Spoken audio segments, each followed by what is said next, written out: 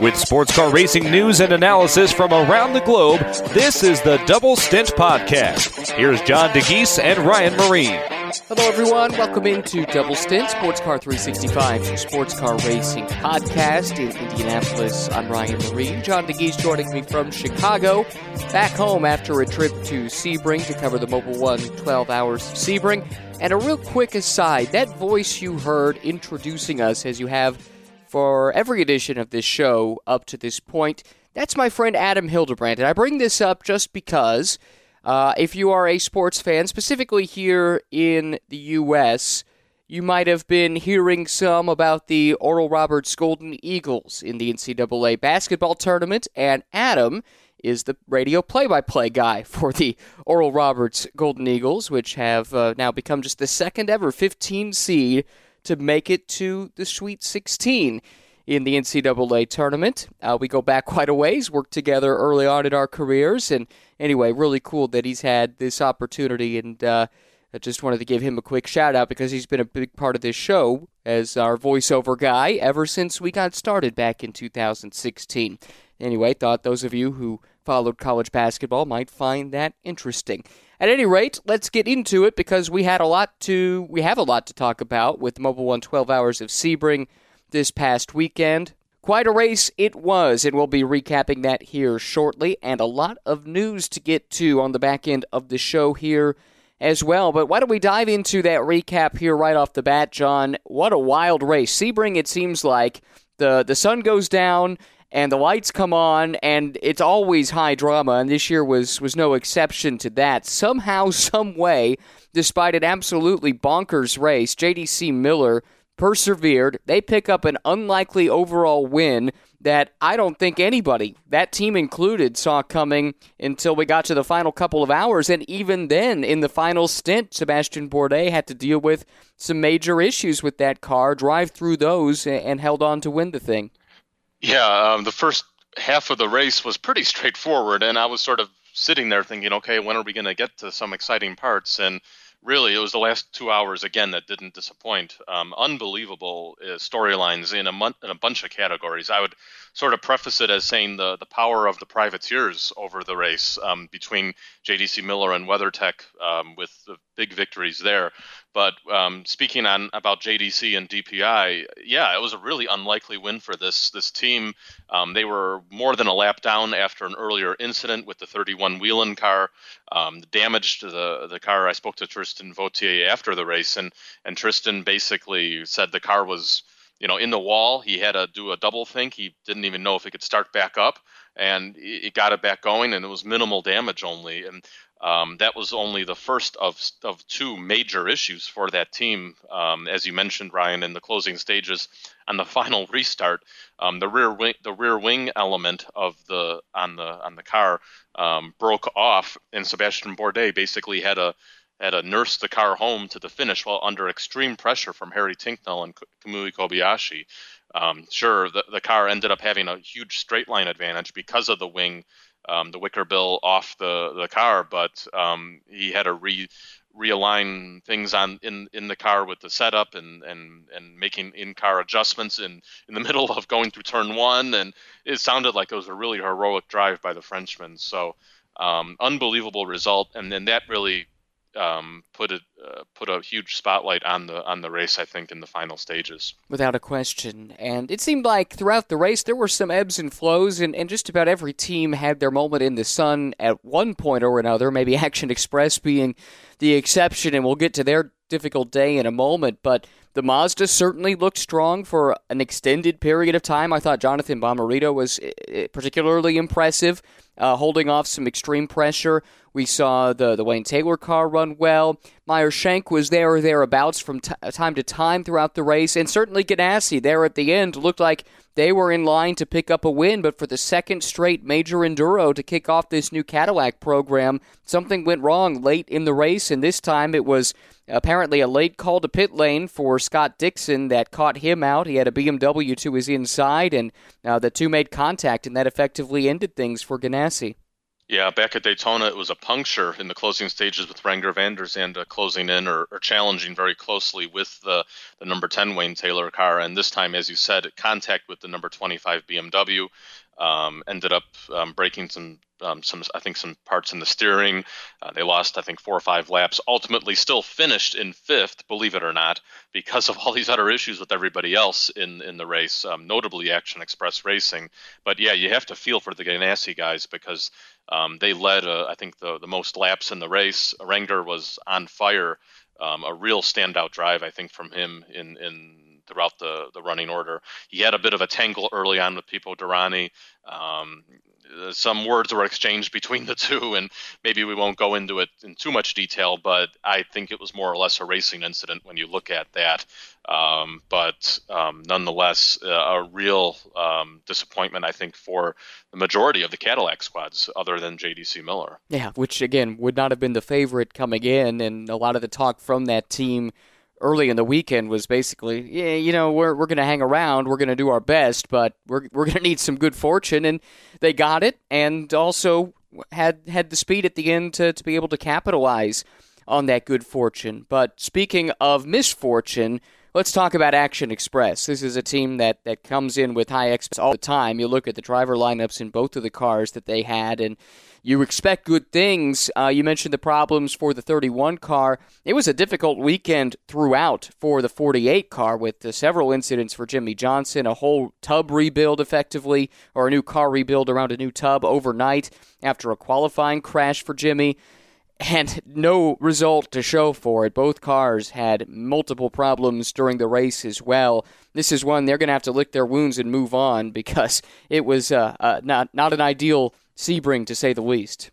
A really uncharacteristic weekend for that team. The 31 car was on rails, I would say, through the whole weekend, including with Pipo Derani getting pole.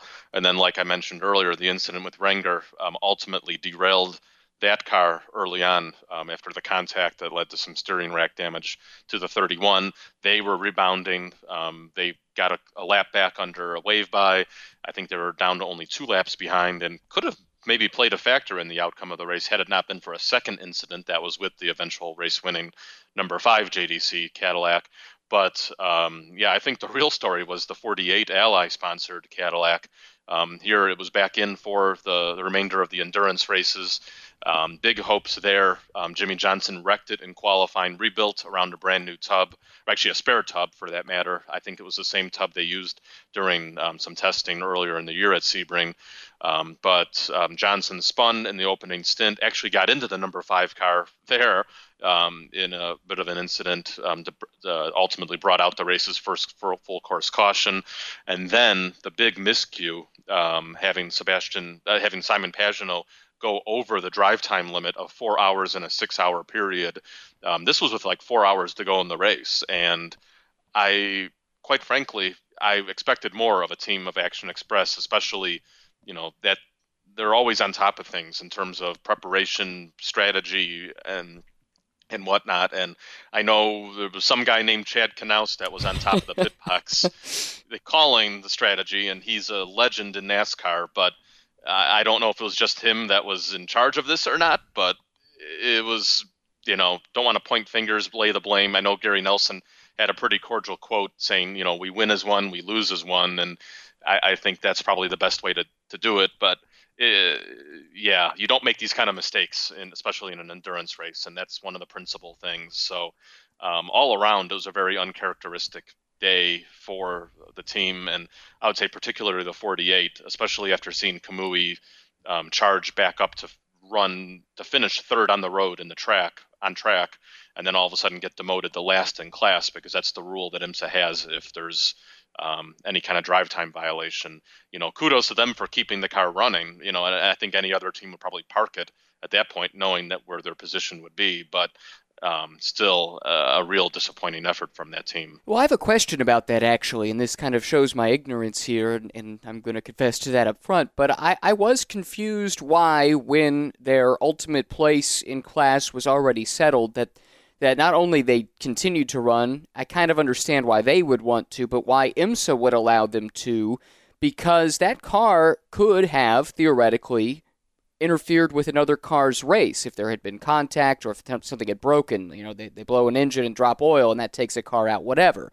There are ways that car could have affected others when it was effectively done already. So I found that, and I've seen this before, and it's always confused me why the cars in that situation continue. Is there a good reason why?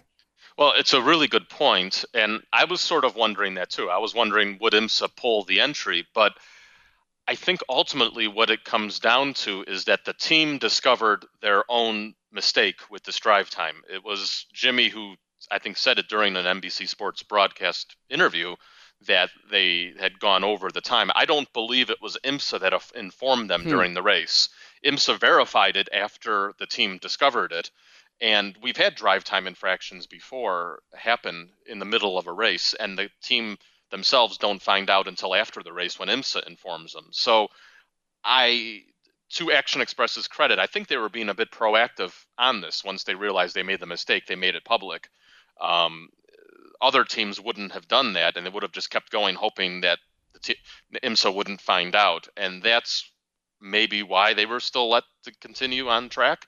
I think we've had similar drive time infractions. I think the same thing happened to the Paul Miller team last year in the race, and so or the year before, and they ultimately were put to the back of the pack after the checkered flag. So don't really have a definitive answer for your question, Ryan, but I think it was kind of the combination of the two that maybe let them continue. But I would agree with you that it would have been a shame if the 48 had an impact on the race in any other way, in terms of having contact with another car or whatnot. Luckily, it didn't, but still, yeah, that did look a bit strange from that side of things. Yeah, I think this popped up in the Pilot Challenge race at Petit Le Mans last year too, and it happened much closer to the end of the race. And eventually, I think the car in question there did ultimately just stop running at a certain point. But anyway, ever since then, I've been kind of wondering about why they do it this way, and for the reasons I've laid out, I'd kind of like to see it where if you're going to be last, let's get that car off and not have it potentially affect the outcome. But at any rate, that's kind of secondary to the overall story here, which was another very entertaining Mobil 1 12 Hours of Sebring and DPI. That was certainly true in several of the other classes as well. Talk about the fireworks in GT Le Mans. This race went through a bunch of different variations in the final couple of hours. Looked like Corvette was done. All of a sudden, they were back out in front. They had a chance to win. Then it looked like it might be BMW. Ultimately, it's the privateer team, the Proton Run WeatherTech Racing Porsche team, that picks up the win. Really interesting to see how this played out, and a whole lot of drama to try and sort through. Yeah, I don't even know where to begin with this class. And there was only 5 cars. Right. It was unbelievable. I would have to say Corvette was the dominant factor for much of the race, particularly the 3-car. The 4-car had some engine issues early on, went behind the wall. They didn't play a factor. The 3-car, though, had a couple miscues later in the race, particularly with pit lane. They might have had some communication issues when Nicky Katzberg was behind the wheel. He also had a spin on a restart, I believe, that brought them back into the pits and ultimately a lap down. They got their lap back through a wave by and put them back into contention. Then the 3-car of Antonio, that 3-car of Antonio Garcia was in a fierce fight with the 25 BMW of Connor De Filippi for the lead in the closing stages of the race. Ultimately, the 2 cars made contact. De Filippi had a penalty for incident responsibility, and that gave way for Matthew Jaminet to take over the lead and ultimately bring home another unlikely win from another privateer team. And this you wouldn't really expect at all, especially in a 12-hour race, and especially in a race where you had 4 factory cars. Mind you, later in the year, we're not going to have the BMWs for the sprint races, and maybe there'll be a chance for the WeatherTech car to come through and take a win. I think that's always a possibility, especially with strategy. But here in a 12-hour race, and Cooper McNeil did his minimum time, he was actually quite quick in the car, I'd have to say. I think qualifying only about a second and a half off of the pros' speeds. factory drivers off of that time. So really impressive stuff from Cooper over the weekend. I spoke to Christian Reed, the team boss from Proton, after the race at the airport, and he was really proud of what Cooper was able to do, and really pumped up about racing in America and beating the factory teams. Really, I don't know what else there's more to say about it, but it was a real underdog story, especially with how this team was able to perform, stay on track, not make any mistakes, and really capitalize on a bit of a misfortune up front with less than 10 minutes to go. And Cooper MacNeil definitely held up his end of the bargain. You mentioned the pace was good, probably better than a lot of us expected compared to some top-tier factory GT drivers. But I think a big part of it, too, was him being willing to take a back seat to Mathieu Jaminet and Matt Campbell, who did a ton of driving, especially in the second half of that race. I mean, Cooper was done fairly early for the day, and that was a big part of their strategy too. But, you got to give him credit for being willing to put the team ahead of himself in that. And again, he did what he set out to do, did a nice job, kept the car clean, kept them in contention, and that's what it's going to be about all season long, isn't it? In his stints, making sure that they stay on the lead lap, and then you catch a yellow, and you never know what's going to happen. It reminds me of what Core Autosport did in the combined prototype class a couple of years ago with John Bennett and Colin Brown, winning races and almost winning the championship. And that was a fun story to watch, and I think this one will be too throughout the year. Exactly. It's just going to take some issues from the Corvettes or strategy or whatever, and these guys could end up being winners again in more races this year. Proton is definitely taking this program very seriously, and they put a lot of resources into it. So while it's not a factory team, I think it's the closest it can get to being a factory team with the level of engineering and driver talent there, with Matthew and Matt splitting the driving duties the rest of the year too. So really big stuff there for that whole organization. And believe it or not, the next points paying GTLM race will be the Salem 6 Hours at a Glen. So we have some time now before the next race, unfortunately, the way the calendar plays out. But I'm looking forward to these battles the rest of the year. Absolutely. It was a big weekend, of course, for Porsche, not just winning in GTLM, which, by the way, was the fourth straight Mobil 1 12 Hours of Sebring GTLM win for the GT eSpec 911, but also a 1-2 for Porsche in GT Daytona, which is at least the second straight GT Daytona class win for Porsche, too, because Wright, which finished second this year, they won last year. Pfaff wins in GT Daytona this time around, and they oddly enough, this is a class that's kind of known for its fireworks, and it was pretty straightforward in the final couple of hours. More or less, we knew how this one was going to play out. The Porsches looked incredibly strong, and not a huge surprise to see those two teams, given their driver lineups, running up towards the front. Yeah, and it almost looked like it could have been a Porsche 1-2-3 sweep of the podium, had it not been for a late race penalty by Catherine Legge there in the EBM Hardpoint Porsche. But I think really impressive stuff from Pfaff. There was a penalty given on the right Porsche as well, so they probably would have factored in a little closer to Vanthoor at the end had it not been for that. So I would say there was a couple other cars in GTD that had a chance for victory. The number 1 Paul Miller Racing Lamborghini, they had gearbox issues that were apparently brought on by contact from I believe the Lexus of Jack Hawksworth at one point in the race, and that Lexus had issues of its own where they were in contention before then as well, before getting hit by a prototype. So that was the number 10 Wayne Taylor Acura. So I think the race in GTD would have been a little closer had those issues not happened to those pair of GTD cars, but it was still a really impressive day for Porsche. By Porsche's count, that was their 75th and 76th class victories in the 69-year history of this race.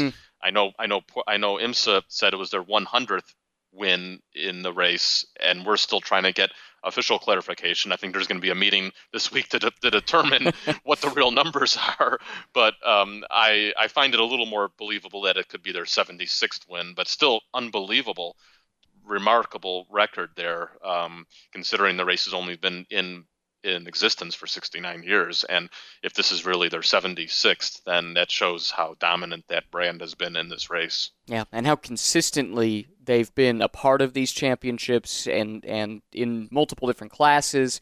Certainly the customer side of Porsche racing goes back a long ways, and that has helped them ring up some of those victories. But another history-making weekend for Porsche at Sebring. LMP2, John, we had a battle to the end for the win there, with PR1 Mathiesen holding off the Daytona winners, ERA, for the victory. Unfortunately, we didn't get to see much of that because there were so many other battles happening elsewhere and a lot of drama going on in the race. It's one of the downsides of having so many classes, I have to say. When you've got three that are up for grabs towards the end, someone's going to end up probably getting the short end of the stick, and that was LMP2 here. But an interesting weekend in a lot of respects. Good car count in LMP2. That's been great to see in the first two rounds of the season. This, of course, being the first points-paying round for LMP2. What did you make of what we saw this weekend in that class? And we can throw LMP3 in here as well. Yeah, it was a real dominant effort by PR1 Mathiesen, but they had a bit of an early challenge before the start of the race. It was an upright failure on the car that sent them to the garage, and they missed the grid. Mikkel Jensen diagnosed the problem during warm-up and ultimately didn't make it out on time to start the race. So they started from the pit lane, and that when you do that, you have to serve a drive-through penalty as well. So by the time the race started, Ben Keating was already a lap down. In typical standards, that could be a real deficit, but they worked their way through, benefited from some electrical issues from the pole-sitting Win Autosport Oreca. That was probably the only other car that probably could have taken a straight-up challenge to the PR1 car.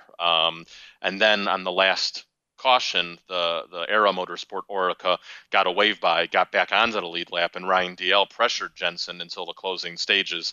Unfortunately, like you said, we didn't get to see the battle, but I know they restarted something like 15 seconds apart from each other with a bunch of cars in between, and the margin of victory was somewhere over 2 seconds. So Ryan definitely gave it his all in the closing stages in those final 20 minutes in the run to the checkered flag. But it was a win for PR1. They pick up the points lead, as you say, as this is the first points-paying round. And moving over to LMP3, it was Core Autosport. And, normally you would say, oh, Core won again, but they came from behind as well. 2-lap deficit early on after some spins and some electrical issues with their Ligier JSP 320 Nissan.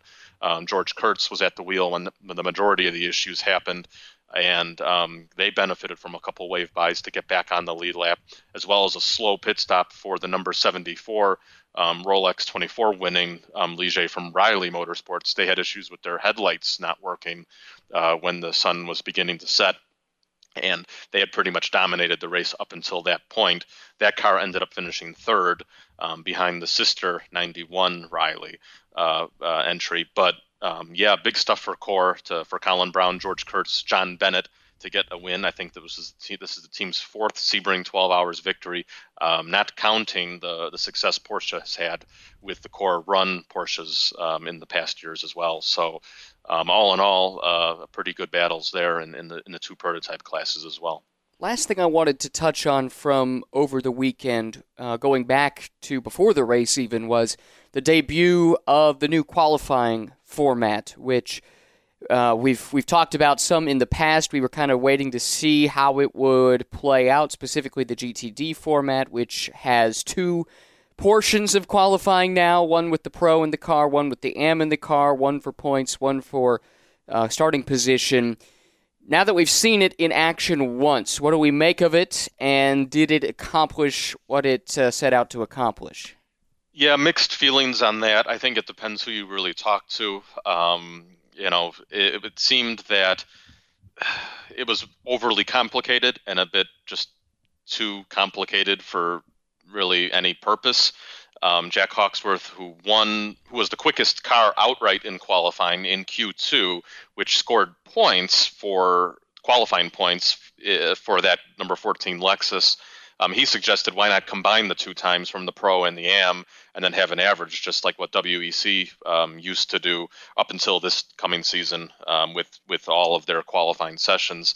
I think that would make a lot more sense, because even as I was writing the qualifying report, I'm thinking like, well, what's more important? Is it the pole for the starting position, or is it the points? And right now, I think at this point of the year, you would think that pole is probably more important. But when we get to later in the year, when every single point's going to count, I think that's going to be a little more important, actually, when it comes down to things, because the qualifying position doesn't really mean a lot in the grand scheme of things. So I think IMSA has some work here to do. I don't know if they can actually make a change in the middle of the season. Not saying they will, but maybe we need a couple more races to sort of see it play out and maybe get into a bit of a rhythm. I like Jack's suggestion. I think that does make some sense and would help to alleviate some of the added complication of this. I think anything you can do to try and make the sport less complicated is a good thing. So, hopefully that's something that they take a look at. Again, like you said, I don't know if you can make a change in the middle of the year, but at least it's something to consider. And it definitely was different, that's for sure. And maybe by the end of the year, it'll be an old hat and it won't be so confusing anymore, and we won't have to change it. Maybe it's just because it's new. But I guess we'll have to see how that plays out. Should also mention there was Michelin Pilot Challenge racing over the weekend, a dramatic race there too, with Rebel Rock Racing hanging on, stretching the fuel, Robin Liddell in the final stint, and also dealing with some mechanical issues. That car was spewing smoke at various times in the last 15 minutes, but he held on to get the win there in the GS class. Good racing in TCR2. We also had the debut of the Porsche Carrera Cup North America, some good racing there. And I should mention the Mazda Global MX-5 Series also had some great races. Race 1 of the weekend with a 3-wide finish across the start-finish line. I think the margin of victory was like 1/1000th of a second, and the more amazing thing is that's only the second closest finish in series history. Pretty amazing stuff. Lots of good racing over the weekend at Sebring. You can find out more about all of those things at sportscar365.com. News of the week, and we got a lot of it, John, thanks in part to your work on the ground in Sebring. And we'll start with Corvette Racing. A lot of question marks about what direction that program is going when we know that GTE cars, like their current C8R, will not be eligible in IMSA next year. At least that was the thought, and we'll get to that in a second. With the shift to an all GT3-based GT class structure, GTD Pro coming online next year, the conventional wisdom had been, and what we had been hearing from Corvette previously was, that's the direction they're going to go to with a GT3 Corvette, but sounds like that might not be the case. First of all, what did we learn? And second of all, what led to the change in mindset? Yeah, well, basically, the fact is that Corvette cannot build a GT3 car in time for next year for it to be fully homologated, have the full kit, etc. I spoke to Laura Weintraub-Klauser, who is the sports car racing program manager for GM. She basically outlined that they don't have enough time, given the IMSA's announcement and the time frame there to get everything homologated.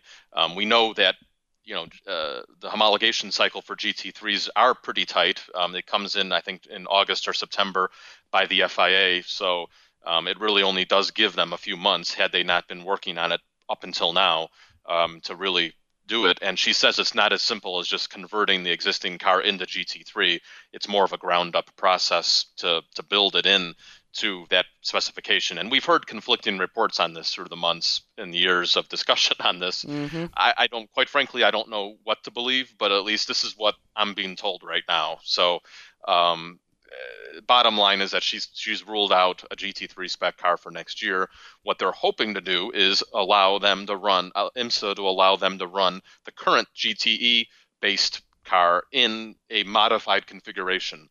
Think of it as adding an ABS package to the car for the brakes, maybe making a couple other changes to sort of make it similar to a GT3, but not a complete outright GT3 car. I would think it's kind of a reverse of what BMW has done in the past with the M6, when IMSA gave that car national homologation in the GTLM class prior to the debut of the M8 in GTLM. So this is not a precedent here. It's been done before in IMSA with allowing cars in that are not fully homologated into their categories. We'll have to wait and see. The good news is that BMW supports this proposal from GM, and based on what I know, Other manufacturers are as well. I think it's more the teams that are looking to do GTD Pro, the privateer teams that would perhaps step up with all pro lineups that are sort of against this. But at the end of the day, there's not really any other choice. It's kind of like, you let Corvette in or they go elsewhere, and they very well could go elsewhere with those GTE cars. And that's something that Laura talked about in the interview, that being an alternative option perhaps. And we already know that they have an expanded program beyond Le Mans in the WEC this year. It was set to be 3 races. Right now it looks like 1 due to schedules and schedule changes and conflict. However, that could be a potential alternative to continue running the car in GTE trim in the future. Do you think it's an either-or, or is that something that they are seriously looking at regardless of what happens here in IMSA? Yeah, I don't think it's an either-or. I think it's a last-case scenario that if there is no deal made on the IMSA front, that maybe they would go WEC racing in an increased capacity. But honestly, I think there will be a compromise made. I can't see IMSA losing Corvette Racing, which is the storied team. Even though they changed their car color over the course of the weekend, that made me think, wow, things are really changing with that team. But it's still a mainstay of U.S. sports car racing. I really can't see this not happening.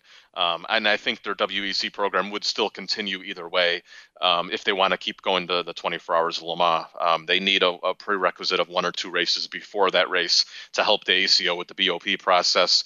The ACO is clearly outlined. That's one of the prerequisites for them to race in the 24 hours. So I think next year what you'll see is probably 2 cars on the grid in GTD Pro with whatever modifications needed, BOP'd to the GT3 cars, and then maybe those same chassis perhaps going to Le Mans with those modifications taken off, or maybe Corvette making 2 new chassis for the Americans and the American races, and then having 2 dedicated GTE cars.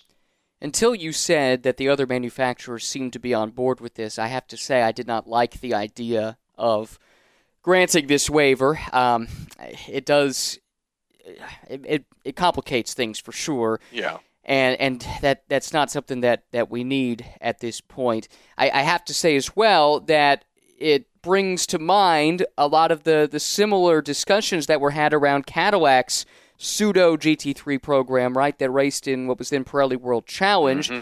And those were cars that were effectively granted a waiver to be sort of GT3 cars without going through the full homologation process, without having to have the customer component that they apparently weren't super interested in. And I think it's worth noting that the common denominator between these 2 programs now is the person in charge. Laura Weintraub-Klauser led up that Cadillac GT program in World Challenge. She's now, as you mentioned, overseeing all of GM sports car racing.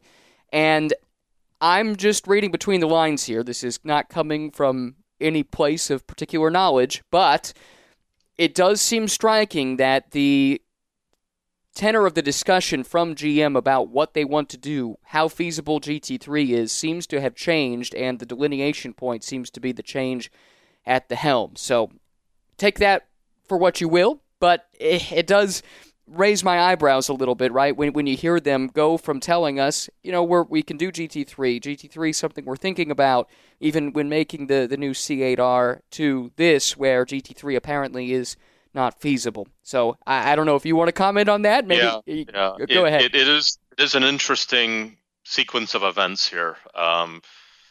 In my first talk with Laura, when she became appointed with the new position, she was very pro GT3. So I wouldn't necessarily say It was her appointment, her new role has changed things, but maybe there's been some kind of development in the last few months that has changed GM's tone. The facts are that if you build a GT3 car, you have to sell them. Mm-hmm. And that's, as you pointed out, Ryan, was not done with the Cadillac ATS VR.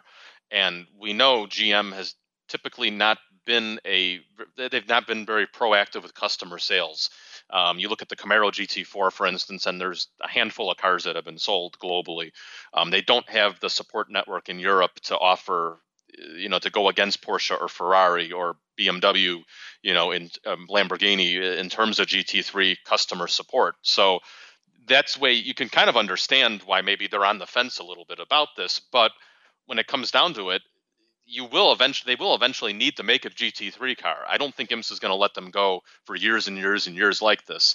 I think if IMSA lets them do this is probably only for a season.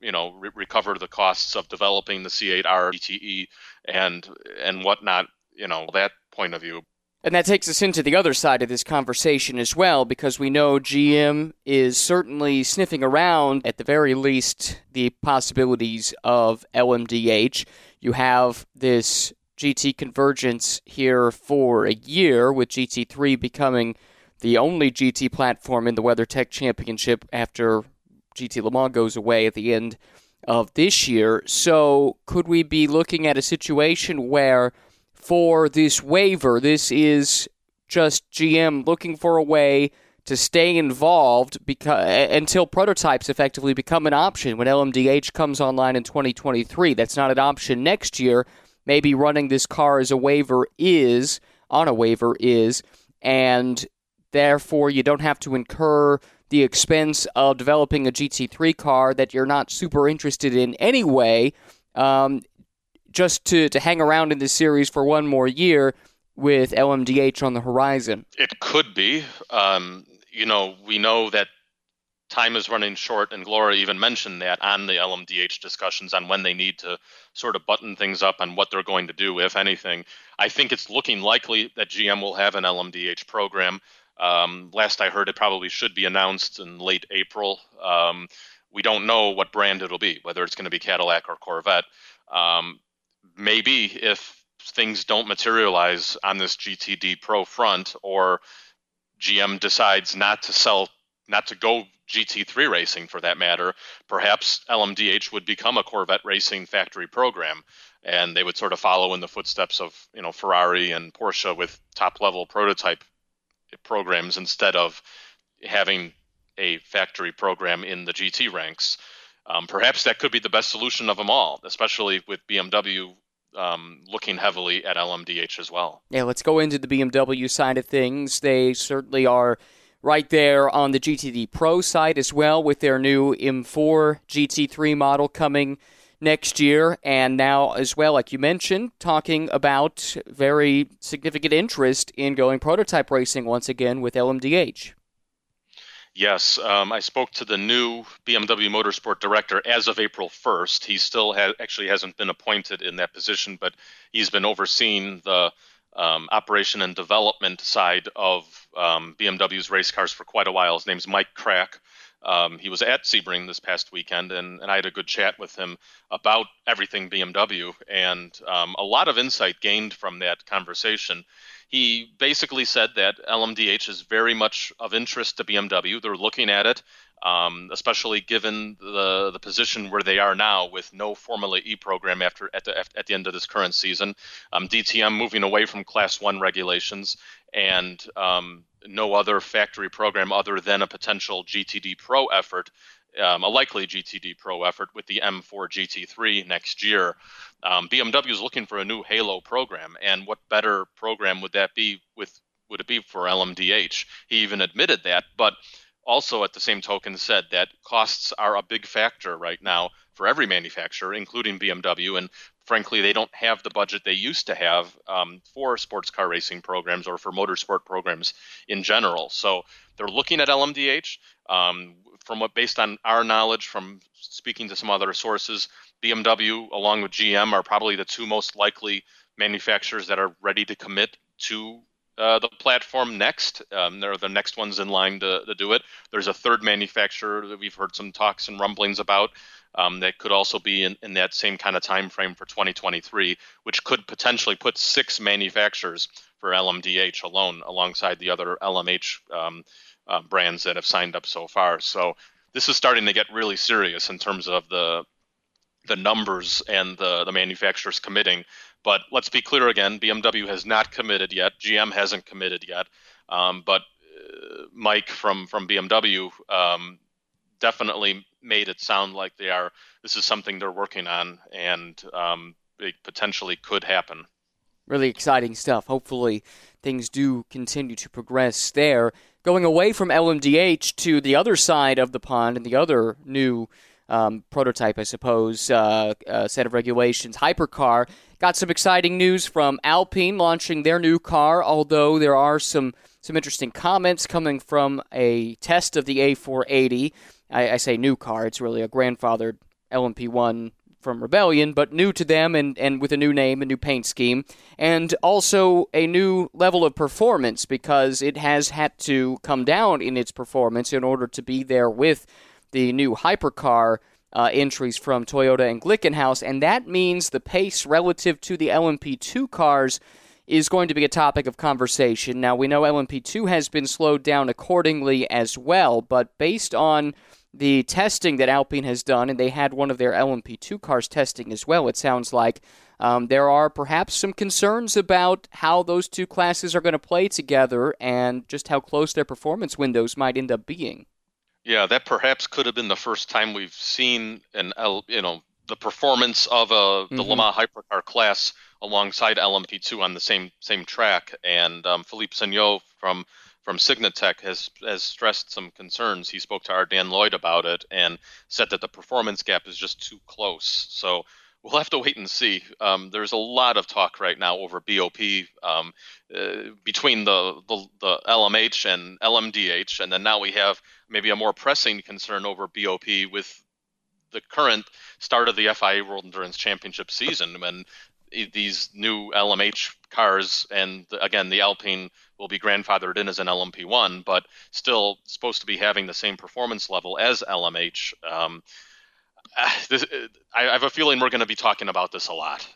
Let's wait and see. But interesting developments over in Europe as well. Yeah, and I mean, it seems like we've been talking about what LMP2, how it was going to fit in ever since Hypercar was announced, with the performance window being lower than what we saw in LMP1, and that always seems to be the one little thorn in the side of this that never has been addressed with a great deal of clarity, and that's going to need to be fixed here very, very soon. So, it's going to be curious to see for sure how that all plays out. And speaking of curious, a big setback, to say the least, for Glickenhaus, which had a crash in testing at Vallelunga. What do we know about the incident and what kind of a setback it might be for the relatively small constructor that's trying to go toe-to-toe with the giant that is Toyota? Yeah, we know it came on the second day of their test at Vallelunga. They had completed, I think, 200 or 300 laps the day before. We don't know who was behind the wheel. I think they had the majority of their drivers there on site. Jim Glickenhaus spoke to Ardan Lloyd about the accident, but out of respect for the driver, didn't want to reveal who it was. So that's where it sort of stands. The car is being rebuilt based on what we know. I think they're in the middle of the build of the second car as well right now. But there is a planned endurance test, I believe, at Aragon, scheduled for later on. I believe it's either this week or next week. Not sure how that affects things, but there, at the same time, quite frankly, there has been some talk of them potentially skipping the season opener at Spa. Maybe not directly because of the accident, but just because of waiting to lock in the homologation of this car. So things are a bit fluid right now at Glickenhaus. So keep it tuned to Sports Car 365 for any of the latest developments there on that front. And it wouldn't be a Double Stint podcast without talking about some kind of calendar change. And so our final news topic this week is calendar related. A couple from the SRO world, most notably the Intercontinental GT Challenge powered by Pirelli round in Japan at Suzuka, for the second straight year has been canceled. This year, it sounds like a makeup round is expected to be scheduled somewhere in the Middle East, but that's a real shame because that event seemed like it was starting to gain some traction a little bit the first couple of runnings there, and to miss out on it 2 years in a row certainly doesn't do anything to help solidify it on the motorsports landscape, you know? Yeah, as you said, Ryan, it's a shame. It was a growing event for sure. I was there for the first 2 years, and you can see the year-on-year increase. And I'm sure 2020 was just going to be even better had there not been COVID. And unfortunately, it's just a case of international travel, and Japan, as many parts of Asia, are very, very restrictive in terms of traveling right now from foreigners. So it just doesn't make it possible this year. Going to the Middle East, I think, makes a lot of sense. I've heard that it's either going to be at Yas Marina or at the Dubai Autodrome, so it'll be in the UAE, likely 2 or 3 weeks after the race in Kyalami. And by my count, that might make it possible for the cars that compete in the Kyalami race to be sea freighted over to the UAE, because Africa to the Middle East isn't that actually far away by sea freight. So let's see what happens there. Maybe they might have to be air freighted for all we know, but just a guess from me on that. Nonetheless, it looks like we probably will still have 5 rounds for Intercontinental this year, which will be good, even though it's 4 rounds for that matter. Sorry, because the Bathurst being canceled. Keeping track of all these calendars is a nightmare. Speaking to some international teams over the weekend, they share the same frustration, especially with all the different quarantine rules and travel bans and whatnot. Round in the Middle East to close out the Intercontinental season. Look for that in mid-December, and let's wait and see if there's any other changes for that championship or others. Yes, and we do know there was one for the North American SRO Series, SRO America, shifting its VIR date up a week, and we believe that's due to a expected change from IMSA. Yes, so the Detroit IMSA race, which was initially announced for the week before the IndyCar round, so it was going to be split. The event was overall going to be split between 2 weekends, and initially IMSA only had 1 day to do it all in, because of the way the Belle Isle event is handled, with wanting to keep the island open to the public, and it's a state park. So IndyCar was going to sacrifice and go down to a 2-day event, and IMSA was going to go down from a 2 to 1 day event. Now it appears that they're going to join forces for a 3-day weekend, which will be a 2-day event for IMSA as traditionally run on the Friday, Saturday. That hasn't been announced yet, but we believe it is coming soon. So SRO has proactively moved its VIR round to the week before, so there will not be a direct clash between the two series, which is great. But at the same time, should IMSA move its Detroit race 1 week later, that'll provide a direct clash with the Portimao 8-hour WEC race. So can't win them all. There's just too many races going on right now, and too many championships and series. And I think every sanctioning body is doing the best they can, and you can't point fingers at them for doing this or that. They have to do what's best for them, right, for each series right now. So that's going to cause some complications with people like Ben Keating, who's competing in both the WEC and an IMSA.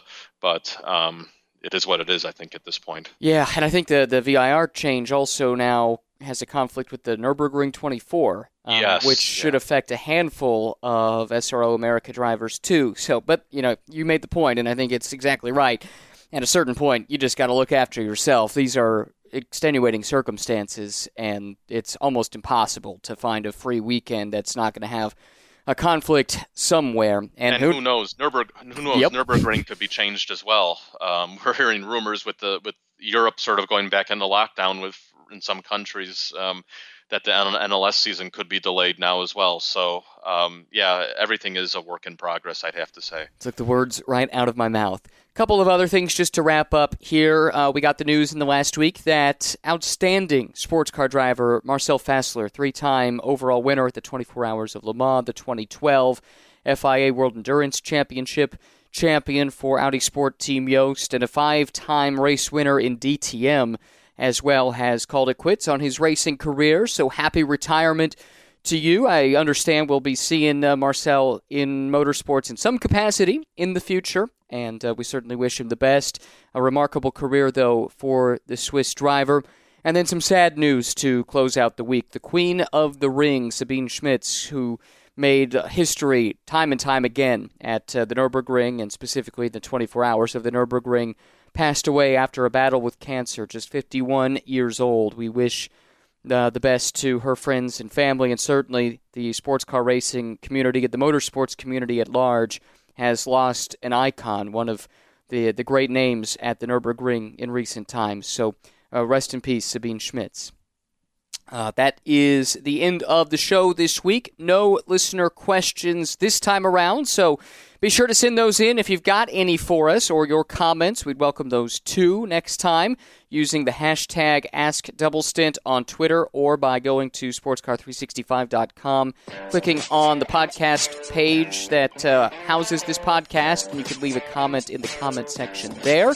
And we'd love to hear from you on a future show. We'd also appreciate a rating and a review on iTunes if you have some time to help us out with that. That's it for us this week. Thanks so much for tuning in, and we'll talk to you next week with our next edition of Double Stints.